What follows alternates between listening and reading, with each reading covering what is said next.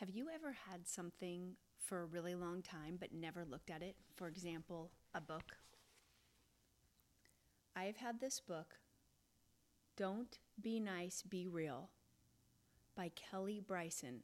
I want to say for probably over a decade. Yeah, maybe more. And the other day, something in me said, it's time to look at this. I literally have only read probably a couple pages and I'm freaking out inside. It is so good. It is so important. I think everybody in the world should read this. Wait, there we go. Don't be nice, be real. Balancing passion for self with compassion for others. Okay, let me just read a little bit here.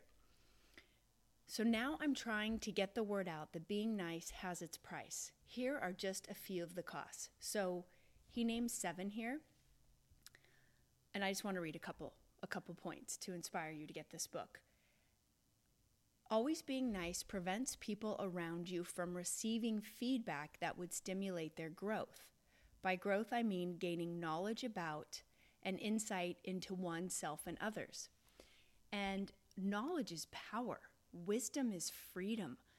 The more we struggle and have pain, I've realized the more I need to understand why.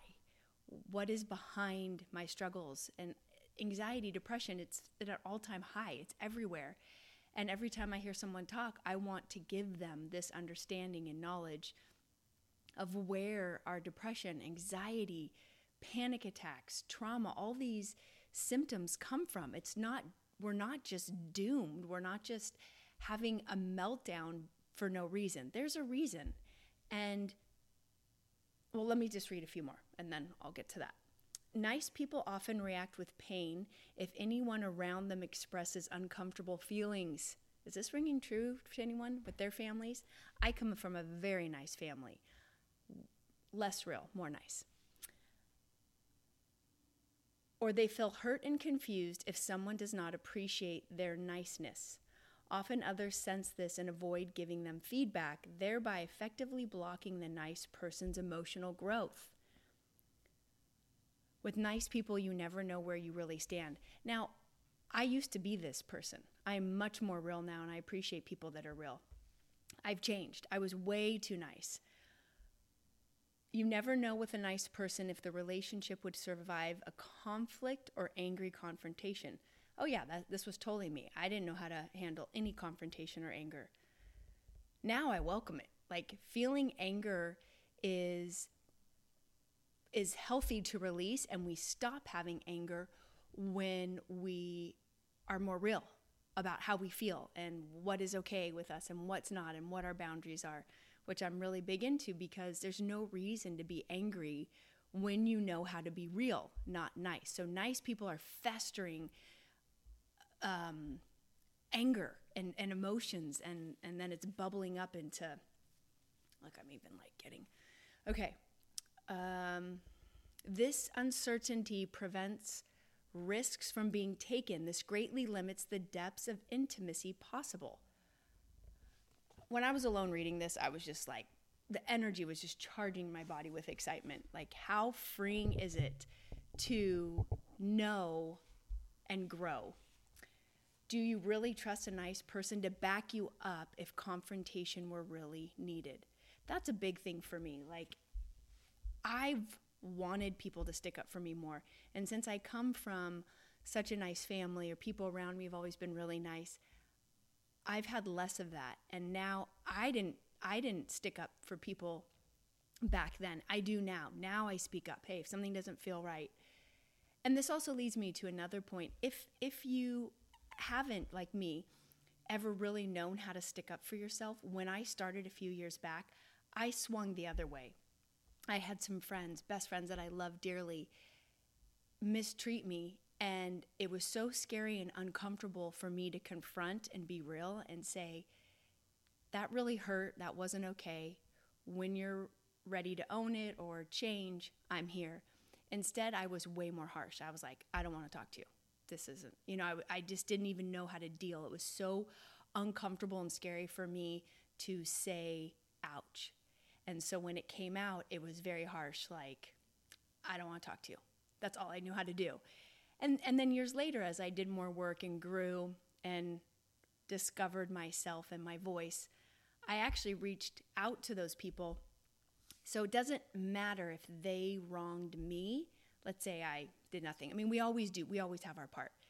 However, let's say there's somebody that betrayed or somebody that hurt one person. Like for me, I felt hurt. It didn't matter that they hurt me.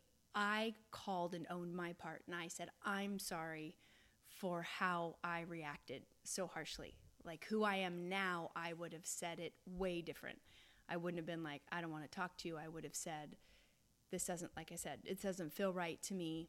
I'm not okay with that. When you're ready to talk about it, I'm here. And if they're not, then they won't want to talk about it. And there's your answer of what kind of friends or relationships are how they're going to show up in your life. And if that is what you want, are you going to grow together or apart? Anyways, I forgive myself. Did those people forgive me? I don't really think so, because they don't want to talk to me. They didn't respond very well. One didn't respond at all, and the other was like, felt just more attacked. But it was never like, thank you. I really appreciate your apology. I love you. Let's move on. So there is my confirmation. So do I have regrets for being harsh? No, because I was being real, and it's the best I knew at the time. Anyways, back to the book. Okay, here we go. Whoa, okay. Often people in relationship with nice people turn their irritation toward themselves because they are puzzled as to how they could be so upset with someone so nice. In intimate relationships, this leads to guilt, self-hate, and depression.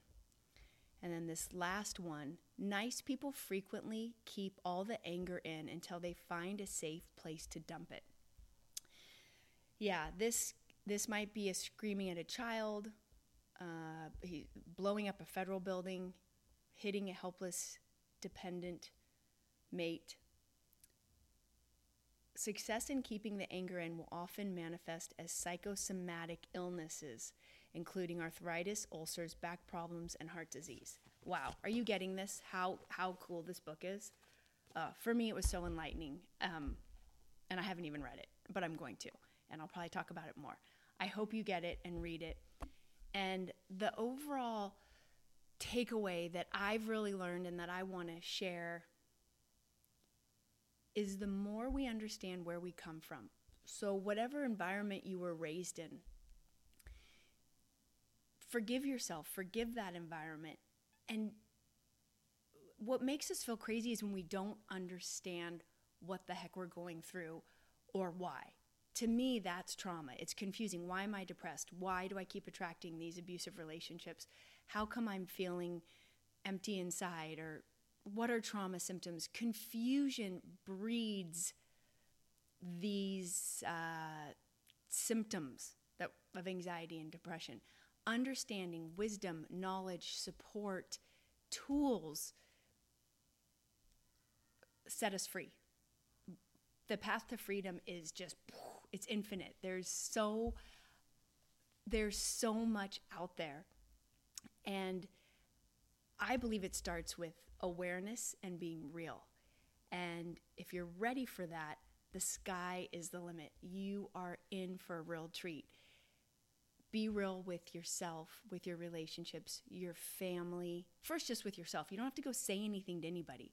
Just be real, like, this is where I come from. My dad treated my mom this way. My mom treated my dad this way. There was codependence. There was narcissism. There was shit. There was stuff. Oh, no wonder I've been effed up. I don't want this anymore. Let me start looking at me. And that's why therapy is awesome. Find the right therapist, though. Find the right therapist that help you feel better. If you're noticing you're not making changes in your life, look for another. Look for different education. Look for different tools. I love working with the body, somatic, not just psychology, both. You got to have both because the body stores all of that, and you want to put the two together to be able to release it and understand. And just start with awareness of who you are, getting real about where you come from and what is manifesting in your life, and own it.